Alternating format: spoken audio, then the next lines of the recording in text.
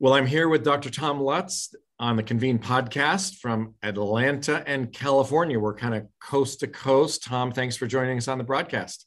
I'm very excited to be here, Greg. Tom has decades of entrepreneurial experience. He's built and sold businesses. He's a Convene chair in Atlanta, where he coaches marketplace leaders. He's in the game, getting his hands dirty.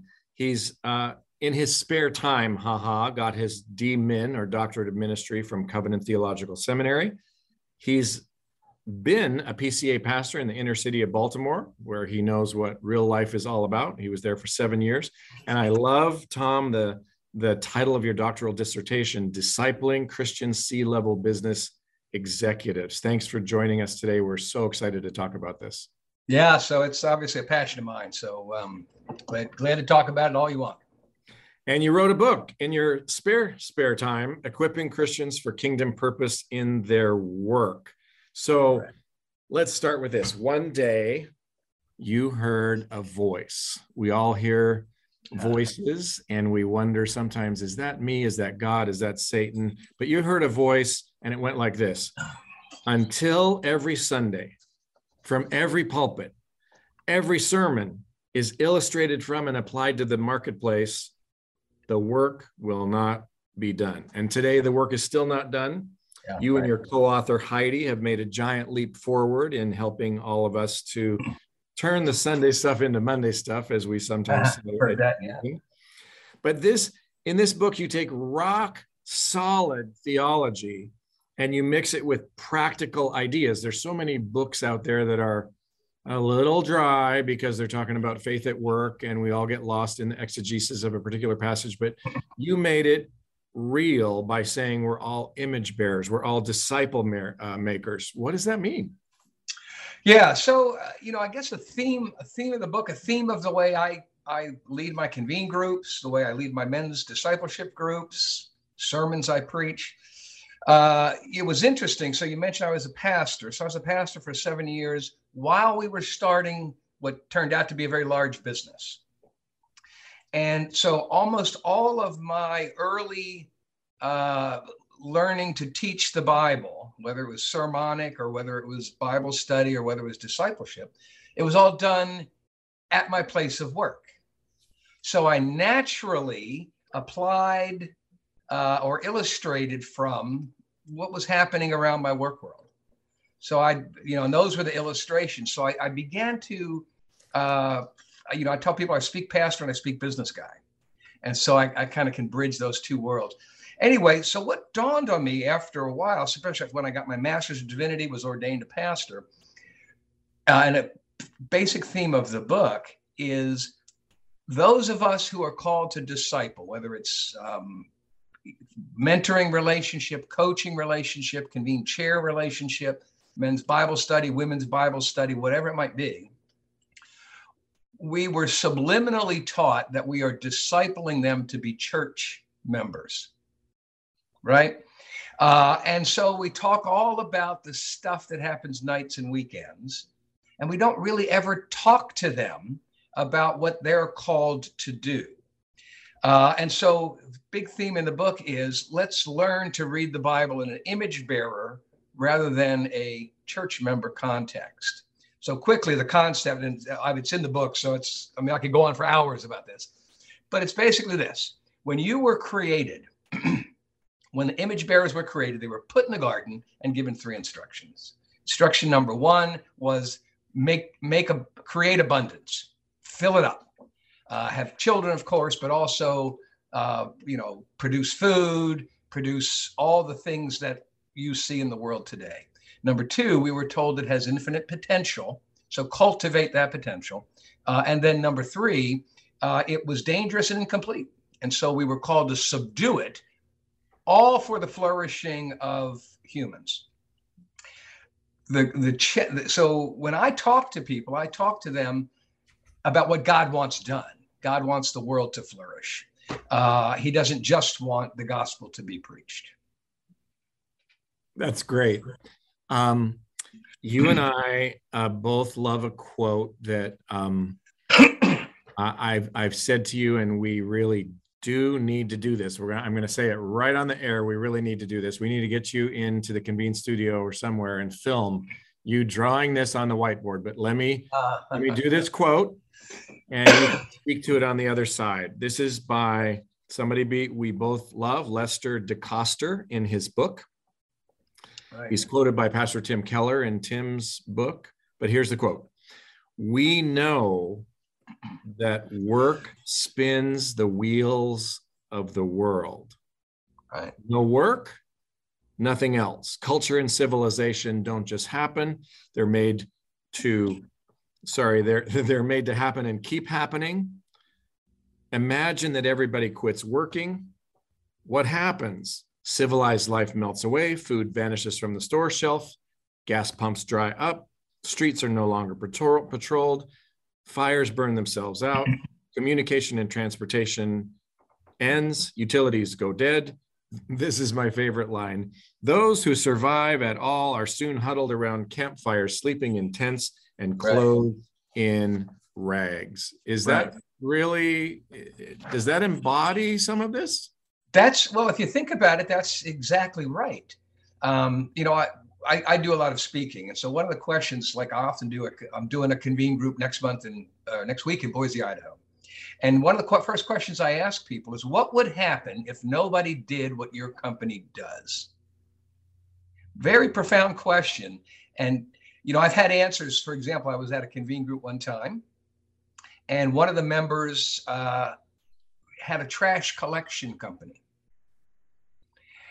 And he got this look on his face and a big smile.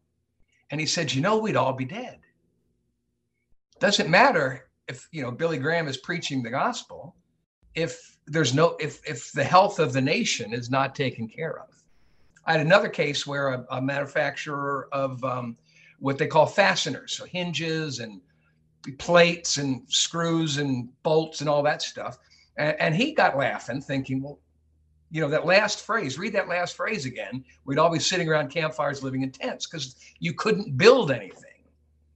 And so I think so if the image bearers don't do what we call the cultural mandate, create abundance, extract potential, and then, subdue the world for the flourishing of God's people, what Lester DeCoster says is exactly what will happen. Why is it, do you think, that people don't understand this? Why do they feel so disconnected between Monday and Sunday? I was talking to an executive just in the last few weeks where we sort of talked about this, and they said, gosh, I've never heard that before. And so crazy is it? Why is it that, gosh, we get that we're supposed to be discipled, meaning learn the tenets of the gospel, learn how to be a good Christian. We go to church on Sunday, we hear sermons about how to be a better Christian.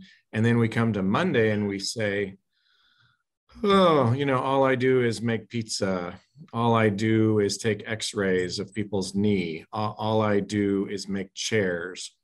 Why the disconnect? Why the disconnect? Well, again, I think it goes back to the voice hearing. Was basically from this, is that I was at a conference on theology of work, which I had spoken at and I had attended for 15, 20 years. And I looked around the room and I realized it's all the same characters. And we're all sort of patting ourselves on the back about how clever we were to understand this theology of work, this esoteric biblical concept. And that's what I heard the voice. And I think it was God speaking to me. And I think what he said was, until every Sunday from every pulpit, this message is preached, the work's not done.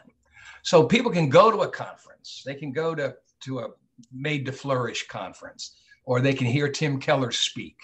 And then they go back to their discipling role, but no one talks to them about how to talk to people about what it means to be an image bearer.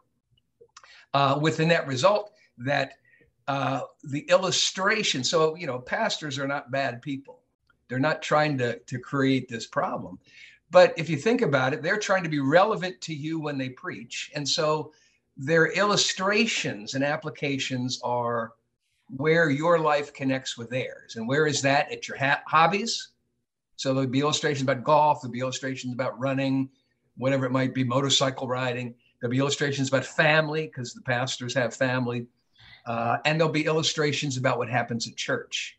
But what's missing is ever talking about someone's work in the context of a theological teaching.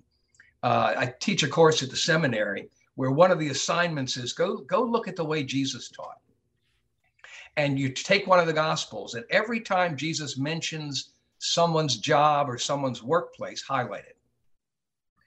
And it's everywhere, right? Jesus constantly talked about people's jobs, to the result that after the Sermon on the Mount, the people said, "This one speaks with authority, not like our scribes and Pharisees." And so I think that's the problem, is we've just never heard work spoken of in the either illustrated from or applied to the workplace when we do our theology. Well, let's be hypothetically practical here for a minute, and let's pretend that you're speaking to somebody who owns a furniture manufacturing company.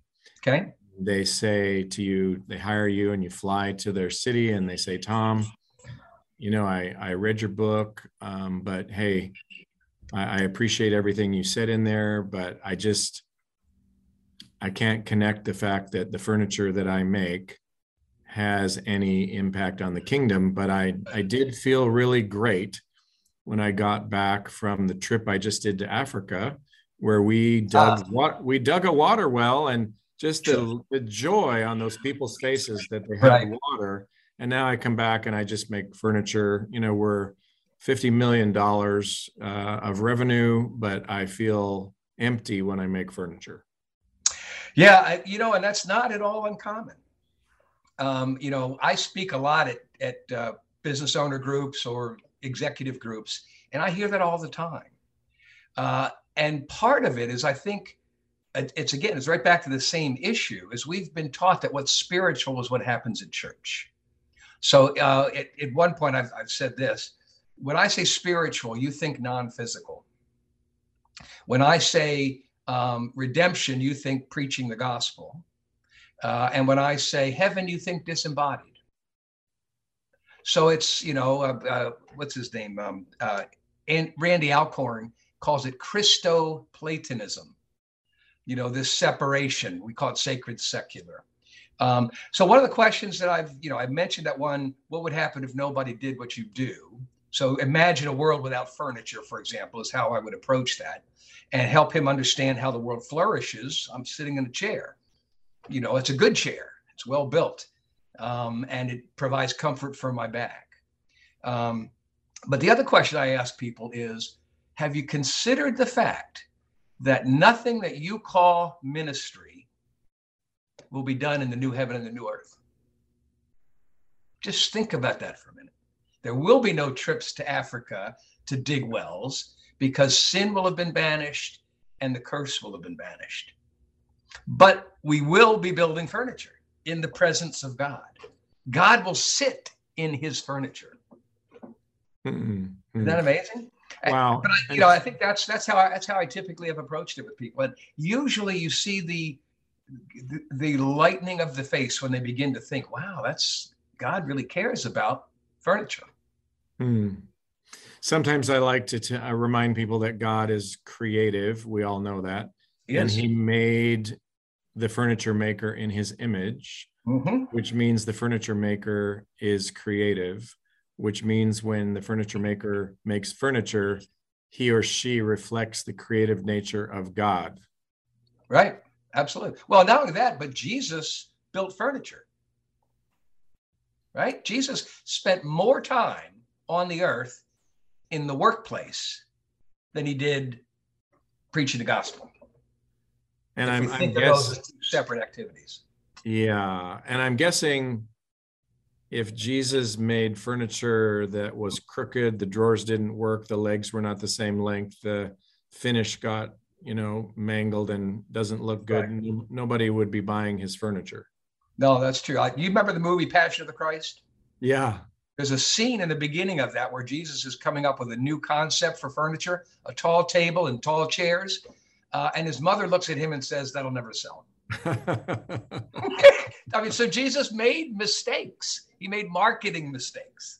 He learned, the book of Hebrews tells us he grew in wisdom and stature with God and men. And so what is wisdom? Wisdom is the ability to do what image bearers do and to do it well. Yeah. When someone builds furniture well, that's biblical wisdom in practice. Yeah. Yeah. Well, Amy Sherman, your friend and mine, senior fellow at the Sagamore Institute, authored a book, Kingdom Calling, Vocational Stewardship for the Common Good. She made a pretty blunt assessment saying that discipleship that doesn't equip people for the activity they spend 40% of their waking hours doing is not discipleship. Say more. Well, don't want to be a broken record, but discipling people for church work we don't talk about their work. We don't talk about what they are uniquely gifted, called, and positioned by God to do. We talk about, if I were a pastor, I'd be talking to you about you doing what I'm called to do. It's a fascinating passage in Ephesians. Ephesians 2:10, after it talks about you saved by grace, not of yourselves, it's the gift of God, etc.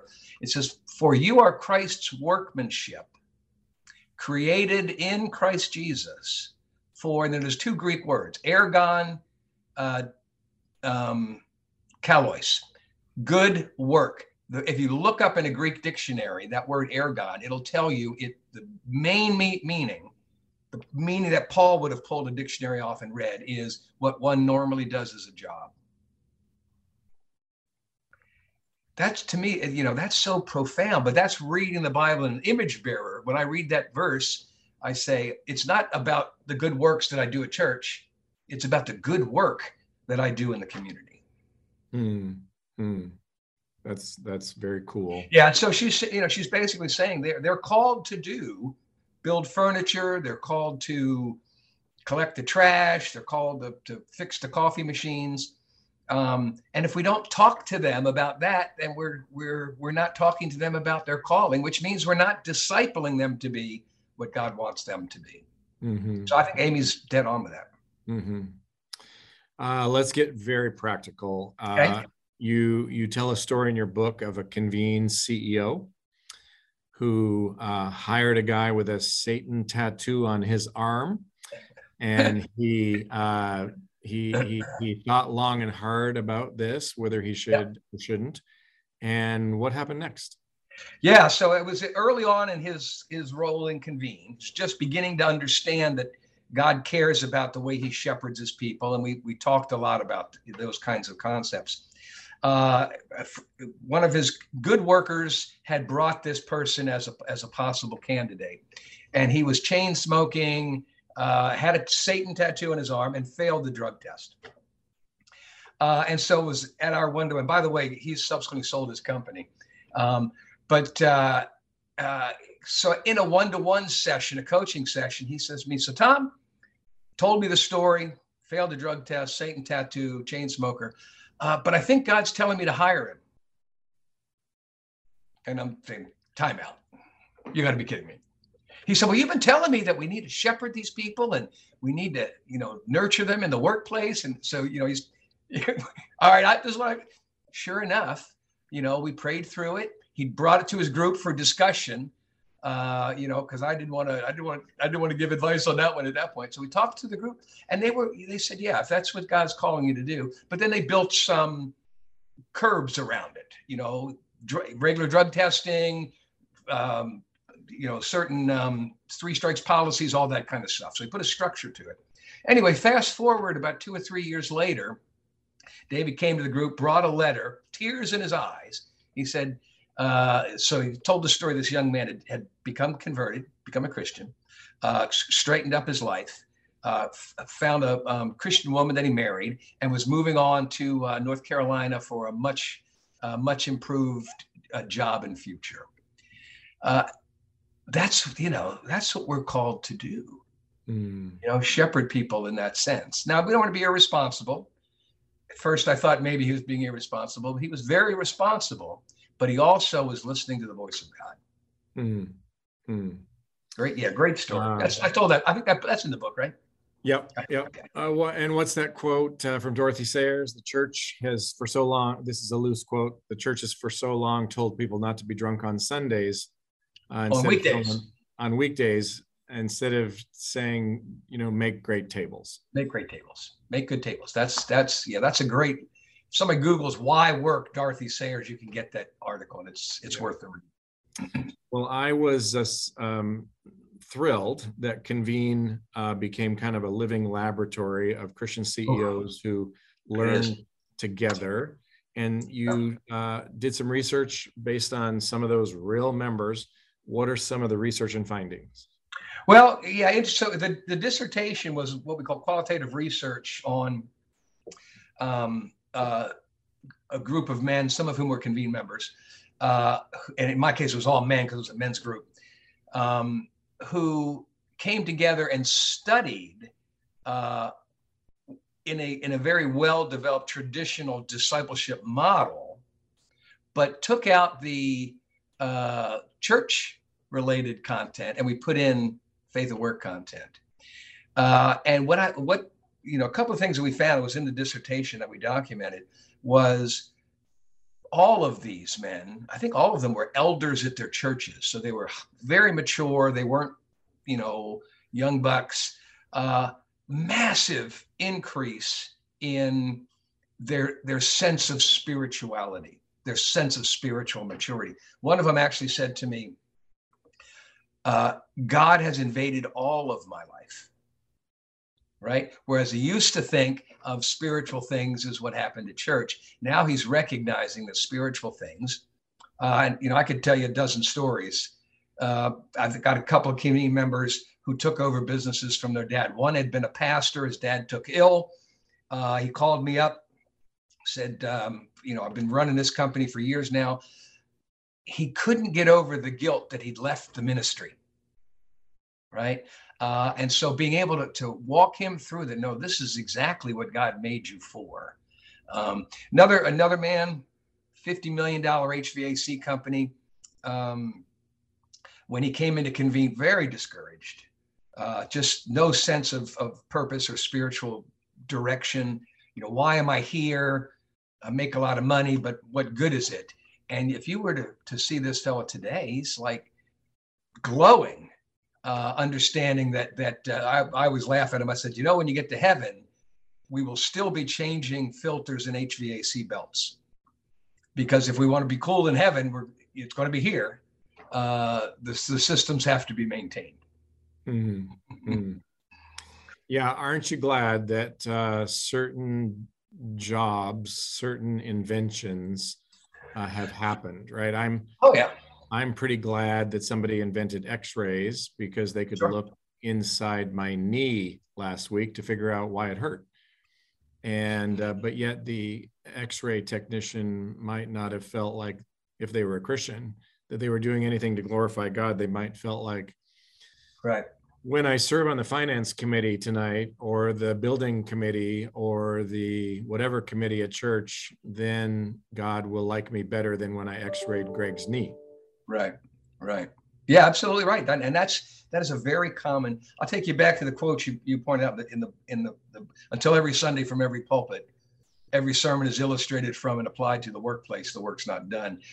What that has motivated me to do is we have got to train the disciplers, and that's the reason for the book, is train the disciplers how to disciple people as image bearers, like we talked about, not just as church members. Mm-hmm. And then, then that person will walk into that work and realize that God cares.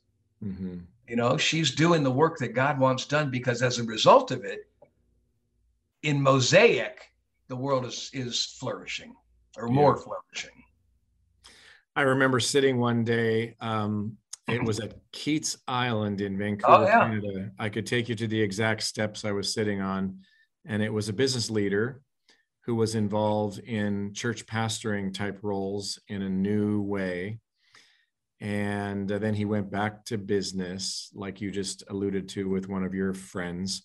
Mm-hmm. And he was very emotional on the steps one Sunday morning, saying that we build houses and we work on Sunday because of whatever reason. But I'm so distraught because I'm not inviting these people to go to church on Sunday. We're building a house. Mm-hmm. And I was able to share with him that most likely the people who were his subcontractors and employees would never go to church. And he was the church on Sunday while they were hitting 2x4s with nails. Precisely. Right? Yeah, exactly right. Yeah. Yeah. And again, think about what Jesus' parable about the builder who builds on the sand or on the rock.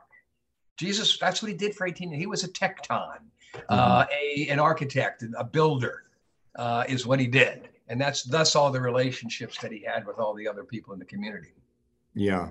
Yeah. A Talbot professor whose name I'm forgetting right now, Talbot Seminary at Biola University, said that tecton, we always mostly translate as carpenter, and it can best be translated as a general contractor type person. Yeah, that would be our modern version of that would be right. Yeah, would be so we're gonna have to retitle Josh McDowell's book and call it, instead of More Than a Carpenter, we're gonna call More Than a General Contractor.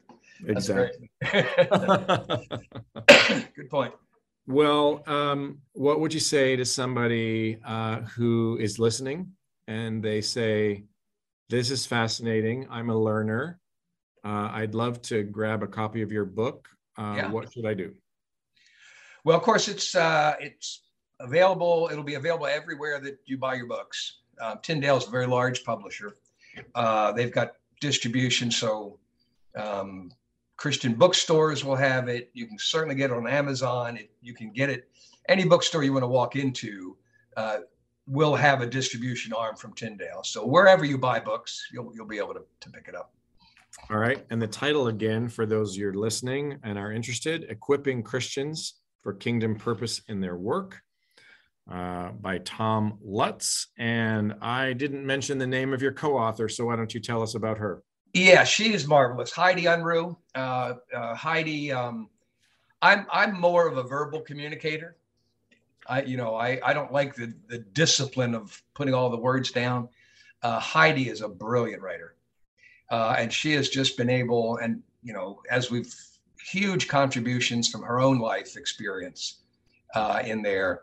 So yeah, it's Heidi Unruh. She's written, her other recent book is called, she's going to get mad at me because I don't remember. It's about social connection, and it's also quite good. Sweet. Well, I think that the world needs to hear this story. I think, this movement of faith work that began, whatever you want to call it, back in the 80s or something, right. with the book, Your Work Matters to God, is the first time. That was a seminal book. Absolutely. First time I ever heard that my work mattered to God. And I used to, there you go. It's in my section of my library with the theology workbooks. Yeah. I used to fly out Sunday night to work for Service Master at a facility, and I would leave the church service while the elders were laying hands on the missionaries who were going to work in some foreign country.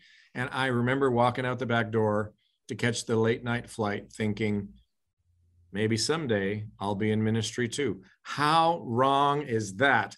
So if you're tired of thinking that your work doesn't matter to God, run, don't walk, to buy this book by Tom Lutz, Equipping Christians for Kingdom Purpose in Their Work. And Tom, I am super proud and super blessed that you're a convened chair, as well as the many things you do. It's been a great journey to get to know you. Yeah, and I'd just add to that, if it's a Christian business owner or an executive that wants to learn this well, go join a convene group. There you go. And we'll put it in the lower thirds, the Convene website, convenenow.com. And we'd love to have you spend really the next many years in a Convene group learning as a group of peers about these things we're talking about and applying them to the workplace. So Tom, Lutz, thank you very much. It's my pleasure. Thanks for having me, Greg.